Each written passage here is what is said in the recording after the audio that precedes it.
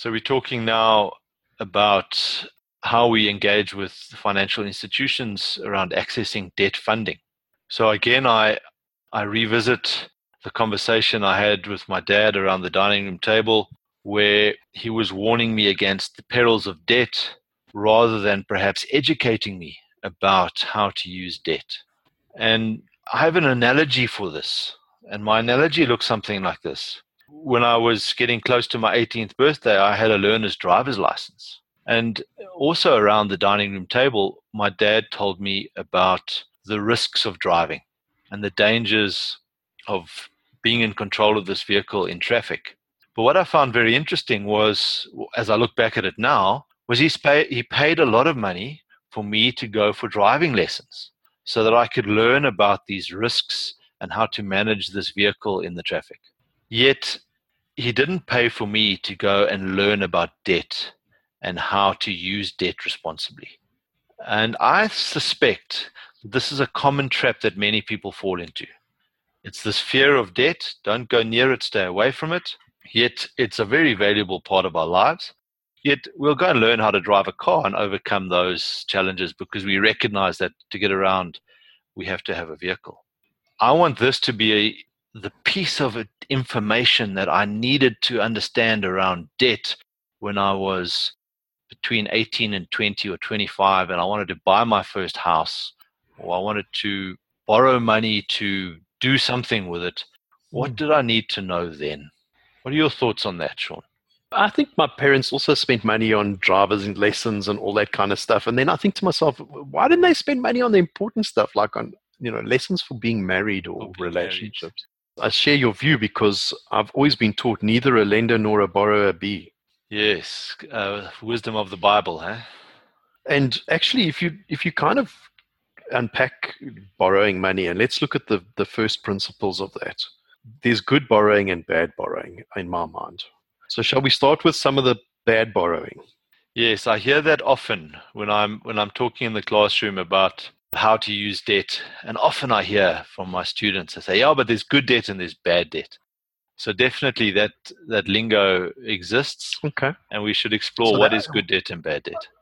No, that's cool. So we must talk about good and bad debt, but I'm talking about good and bad borrowing. So you can also borrow for bad reasons. Oh, yes. Okay. So keep going along that line of thought. So let's start with that, because we've got more control over how and why we borrow than actually what we borrow. We'll come to that second. So here's my first point. Never borrow for consumption. So the first flag that goes up for me is in our last podcast, we spoke about purchases on a credit card. And there's important subtleties here, because even though you're making these purchases on your credit card, it doesn't fit into this category that we're talking about now, is borrowing for consumption, because we're going to settle that credit card at the due date.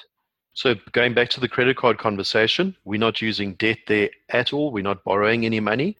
We are actually just using the interest-free period on our purchases. Yes. So we're just delaying the impact of that purchase on our credit balance or our home loan if we keep the money in the home loan. So I put that piece in there because a lot of students who I come across in my classroom think just by virtue of buying something on the credit card, you are borrowing money for consumption, because they don't understand the dynamics. And so I just wanted to cover that ground. Complete clarity there. Very good, Justin. So I see your point now. So even if you're spending money on your credit card, remember, we've turned your credit card now into a non-debt instrument. That's right. By settling in full on the due date. So your credit card is no longer a credit card. It's a money-making machine. So I like that. What worries me is that people are using money on their Woolworths card and not settling it in full, and they're eating all of that stuff and then having to pay for it in 6 months later at twice the price. So I just want to say, guys, bottom line, if you're going to borrow, ask yourself, is it for consumption? Or what I would prefer is that you're using the money to do something that's going to give you a better return than the cost of the borrowing. So that would be the same as your Edgar's card or your Jet card or the same sort of thing. However, Sean, there are some of those cards that actually work like a credit card. So you can get a Woolworths card which has a credit balance on it and an interest-free period But then you need to recognize that you use it in that way, as we've discussed with a credit card. 100%. So the Woolworths credit card, guys, don't forget, go and check that you've ticked the block settle in full on the due date. The Edgar's card is an interesting one. I mean, if their product wasn't so bad, I'm talking about their clothing product here. I would say to people, that's good borrowing because they give you 6 months interest free when you purchase your clothes. That's right. I think it's 3 or 6 months. So there you're not borrowing for consumption. You're actually getting the money for free as long as you remember to pay it all back within the 6 months. So that still comes back to our argument again that you're not using those products as debt. You're using them for transacting and they're giving you an interest-free period. Let's look at another example of borrowing for consumption. Let's look at the South African government. One of the reasons why the South African fiscus is in such dire straits at the moment is that most of our borrowing goes to pay salaries. That's the public sector wage bill, as it's often referred to. Yeah, so now that's no different to our professional people out there that we're talking to. Because what I want to say to you guys is, come on, man, don't borrow money for consumption. Your stuff that you consume, that must come out of your operating budget, not out of debt. Why do you want to borrow? So I come back to this point, is borrowing is good or it's bad. So if you borrow money to invest into a project for which the returns are greater than the cost of the debt, that is good borrowing. And we're going to get onto that subject now. So in buying that asset that we use, that debt, to help us purchase, what's important is that asset must grow in value and or produce cash flows that come back to you as returns. Precisely, and they need to be greater than the cost of the debt. I think it's as simple as that, Justin. I think it is. I agree with you. It is. I think what's also important there is the timeline. Some investments in assets might produce those returns further down the line. So in the short term, the cost might be higher than the return. But in the long term, the return must be higher, and holistically, the overall return must be higher than the cost. I love that principle. Let's look at a couple of different asset classes and see how they stack up against these principles that we've just put out there. I'm going to start with the first asset class. I'm going to call it the get more sex asset class. Ah, yes, that's the one that also goes in the ego box, doesn't it? High social visibility purchases. So let me guess, this is a Lani car. I think you've spot on the money. Shall we go with BMW? Let's go there. So is buying a BMW on debt, is that good borrowing, and is that an effective use of debt? Well, I think of it in terms of, is the value of my BMW going to increase over the next 5 years, or is it going to decrease?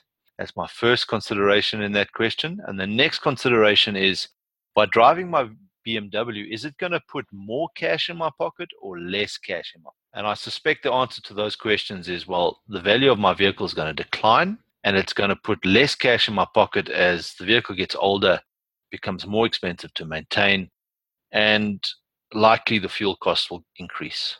How does that sound? I think you spot on the money. So unless the professionals out there listening to this are Uber drivers, then borrowing money for sex isn't a great idea. I'm with you on that one, especially if it's sex in the back of a BMW. Yeah, that legroom's a problem. What car do you drive, Sean? A BMW. So I'm going to guess you owe nothing on your BMW. You bought it for cash. I've never owed any money on a motor car in my entire life. So I have a rule in my family that is, if you want to buy a car, you have to pay cash. Great rule. So what if I need this car? I need it for this first job I've got. I don't have the cash, and man, I've got to borrow it. Don't buy with your ego. Okay, so we're going to buy small, we're going to buy conservative. We're going to try and pay this thing off in a year if we can. Yeah, buy cheap, buy reliable, and buy secondhand. Fantastic. So what's the next asset we're going to jump to? I think we've got to look at property, your house. Here's the question for me. Who's living in the house? Yeah, that's important. I was going to suggest maybe there's two boxes here. There's the house you live in, and there's the house you don't live in, but it produces income for you, because they're slightly different in how you look at them, aren't they? So I think as a word of caution, just be careful that you're not living in your biggest asset. Because our home purchase is probably going to be, for most of our professional listeners out there, that's going to be one of their biggest purchases, right? And the great news about property, I think, generally is that over the long haul, it tends to escalate in value.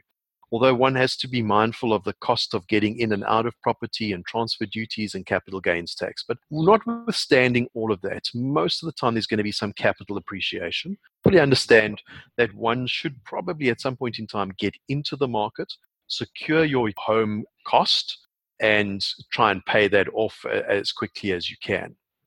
The questions are going to come up here. Should you be renting that house while you've purchased another asset that you let out, or should you be getting into the ownership of property as early as possible? Now, this might require a far more detailed conversation, because our intention here is mostly to talk about debt. But let's just recognize that that is a subject matter that we need to explore. But for now, return to the conversation of, we're buying this asset, we're going to borrow money from the bank. How do we go about this process? How much should we be borrowing? How should we be entering this transaction? Great advice. So you want to obviously, I think one has to put some sort of equity into property. Come back to one of our first conversations, which is that banks are there to lend money, not to take risk. There's a difference there. So I think prudency would say to me, whatever home you're going to purchase, I would want to see you saving up at least a 20% deposit as a rule of thumb. So that's cash on hand that you're putting in. You called that putting equity in, but effectively, in layman's terms, it's putting cash on the table. Yes. In order to purchase the property, and the remaining portion, let's call it the 80% portion, we are going to borrow money from the bank to do that. I think that's just a rule of thumb, and perhaps you can be more conservative and put in more cash if you're able to do so. But let's start with that. The second part of this is what I would call affordability. And what you don't want to do is overextend yourself. I would say that you need to look at your income, and I would look at what I would call your sustainable income. You don't take your best, so if you're a commission earner, don't take your best month in the last 5 years and then extrapolate from there. You need to take a more conservative approach. So what is your sustainable income? And multiply that by no more than 25%. So that when you calculate your affordability, you should not commit yourself to a bond repayment that is greater than 0.25 multiplied by your sustainable income going forward. So what we're getting into here is, if you consider the pie chart of all your income, you're going to be allocating that income towards a rental expense. Let's call it, in this case, the interest on your bond. And you're going to be paying some insurance, and you're going to be paying some school fees perhaps, and some other expenses. So if that pie chart, we want to allocate no more than 25% of that towards the interest and capital repayments on the bond. Is that perhaps another way of explaining what you've said, Sean? Absolutely. You need to understand exactly what your bond repayment, or what I call an installment, is. And we can share with the guys a bond installment calculator. It really takes in the period of time, the interest rate, and obviously the capital amount that you borrow. But that amount, you don't want that to exceed 25% of your gross revenue. And I would again say your sustainable gross revenue. And I think that's pre-tax. So it's a big chunk of change. So if you took 25% of what you earned sustainably going forward, and you applied that to an asset which is growing in value, I think that's a reasonable expectation or commitment on your part. Wow, that's very useful, a piece of information. I didn't know that data when I was 25 or 26 and buying my first house.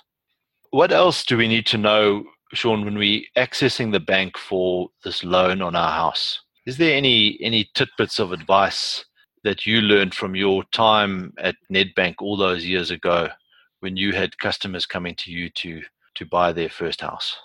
Yeah, so the first piece of advice is, if you can afford to live at home and buy your first house and rent it out, that's fantastic.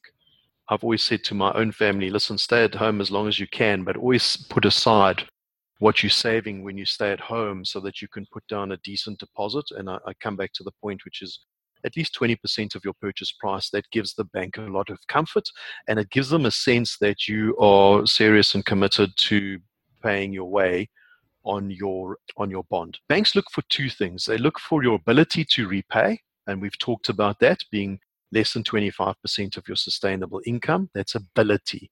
The Yes. second thing that a bank's looking for is your willingness to pay. And these are two very subtly different things. One hand, you've got the ability to pay, so you can afford it. The second is you're not such a nice person and you're not that willing to pay. And banks rely on your credit history, they rely on your credit score, they rely on your prior commitments to credit and how you've managed that. And it covers all sorts of things. Do you pay your cell phone bill every month? Do you pay your medical bills every month? Are you listed as a slow or bad payer?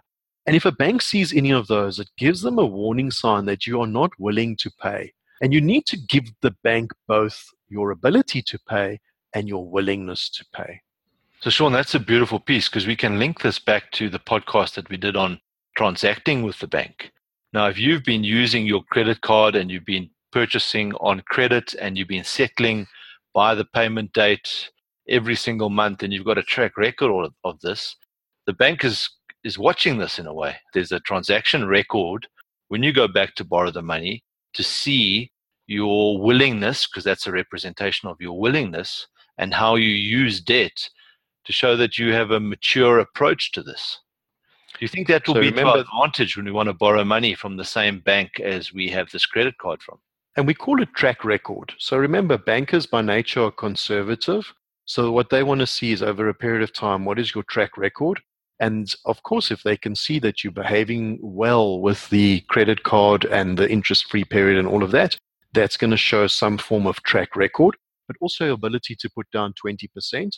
And also not to overcommit yourself. These are the languages that the bank wants to hear from you.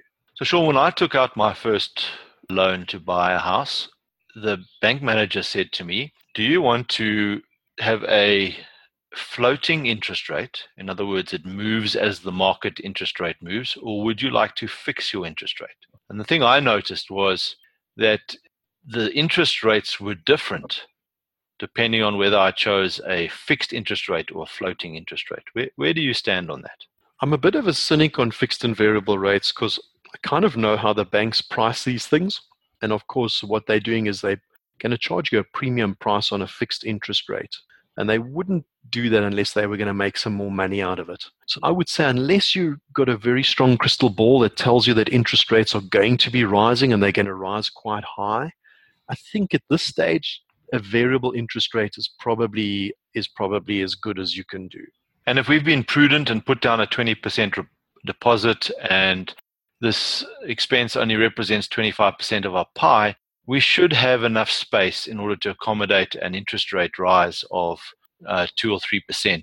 And that would perhaps be a prudent way to approach how much money you're borrowing so that you've got space in your budget to accommodate that. You know, we're very lucky in that we have a very conservative interest rate regime in South Africa. So even if interest rates are going up, our treasury tends to try and make those increments quite small and delay them over a fairly lengthy period of time. Remember, what's happening in the meantime is that your income is going up, hopefully by more. So even if there's an upward interest rate cycle, I think with the prudent approach that we've offered, which is 20% deposit, less than 25% of your income as a commitment, I think you'll be able to ride out most interest rate cycles. That sounds about right.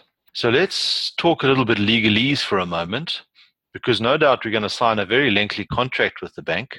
And there's going to be some terminology that's going to come up here that talk to surety, joint and several liability, and there may even be some things that we need to contemplate like penalty interests and hidden costs. Should we start with surety? What does that mean if I'm having to provide surety? And is this something relevant to someone buying their first home? I think it is if you're going to buy your first home with either a company, or if you're going to purchase it through a trust, or in some cases you might want to purchase it with somebody else as a co-borrower. And in all of those cases, you need to understand that the banks are going to be as conservative as they possibly can and hold all parties fully liable for the first amount, for the full amount, and that they will reserve the right to go after the party that's going to be easiest for them to recover their money. That's the bottom line. So in any of these relationships,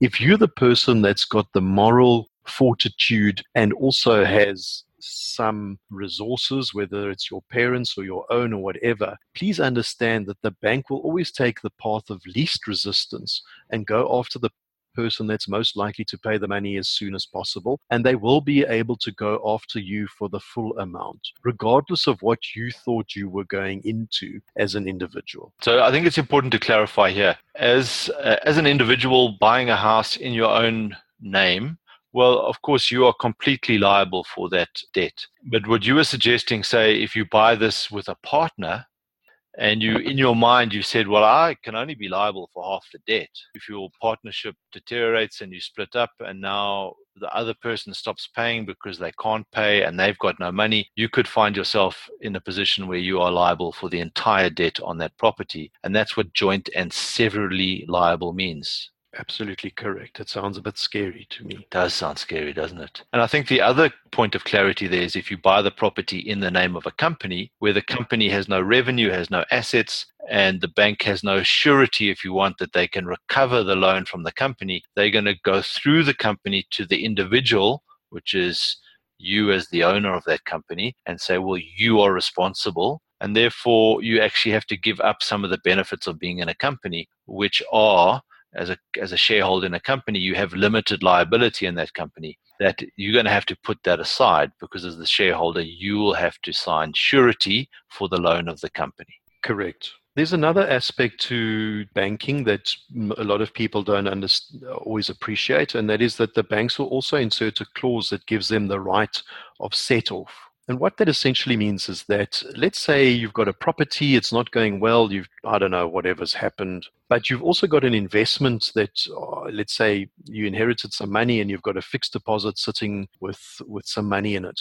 The banks will have got you to sign in their bond documents, in their loan agreements, the right of set-off, which allows them to set off your debt with whatever other financial resources they can get their hands onto. Could that mean accessing cash in an account that's held at the bank? It certainly can. In fact, that's exactly the purpose of the right of set-off, is to say, hey, you can't leave us hanging high and dry on the property and then sit with these investments or these savings that you've got elsewhere. We will go and set that off against what the debt is. And they don't have to ask your permission. Once you've signed that document, they're able to do that. I mean, the reality is that most of the people listening to our podcasts are willing to make their payments. So none of these things should be of too much concern if you're willing and able to. If you follow our advice, you'll be willing and you'll be able to make your repayments. But it's just worth knowing that this is in your bond document. Yeah, okay, very valuable. Great. Which leads us to something called penalty interests. If you default or if you're in arrears on your bond, you will not be charged necessarily at the original rates that you were offered.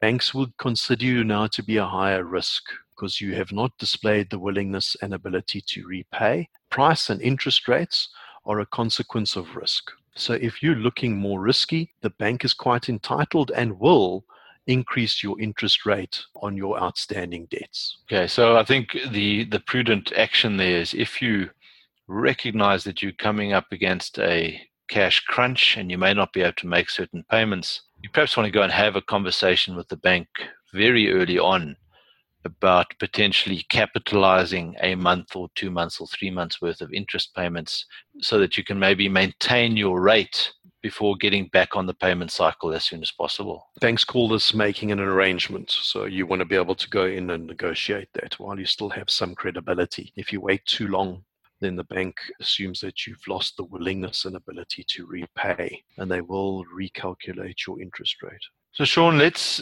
extend this a little bit further. We've bought a house, we've borrowed some money against it, we're managing that payment quite successfully. And now we're considering an asset that we don't live in. We're going to borrow some money to go and buy a house, which is going to be a rental house. What thoughts around the borrowing can you provide on that? I would consider this to be good borrowing because you're going to take that money at a certain price and you're going to invest it into something that's going to give you a better yield. But I want to introduce and reintroduce the concept that you talked about earlier of time. So interestingly, with money and investments, time is normally your friend. So here's a little bit of a challenge, and that is that to get into those rental properties, you're probably not going to break even for a fair amount of time. And I think that's the first thing that we just need to deal with here is that in most annuity type investments, there's always a period of time where the revenue from the investment is not going to be sufficient to pay the debt and the installments as well as the running costs on those investments. So we need to be reasonably comfortable with that. How do we manage that? I think that we manage that by proper planning. And this is where one has to be pretty honest with yourself and you have to be quite rigorous. So we are now talking about investing into a long-term investment, which happens to be fixed property. We need to understand what the cost of managing that investment is, not just the installment. And I see this time and time again. Investors in property that are going to buy to rent, they go out there, they look at their installment, they calculate what they can get as a rent, and they try and get those as close to each other as possible.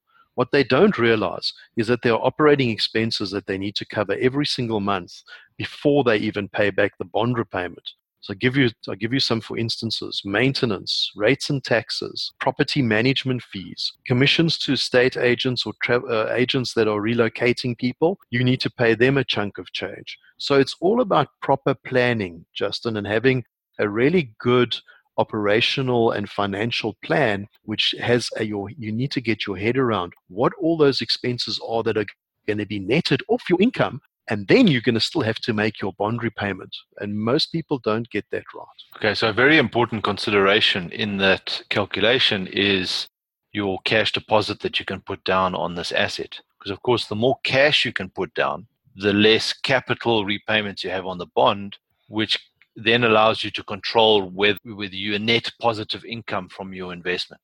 And the more cash you can put down, effectively, you can then you can produce a cash income in that your bond repayment is less.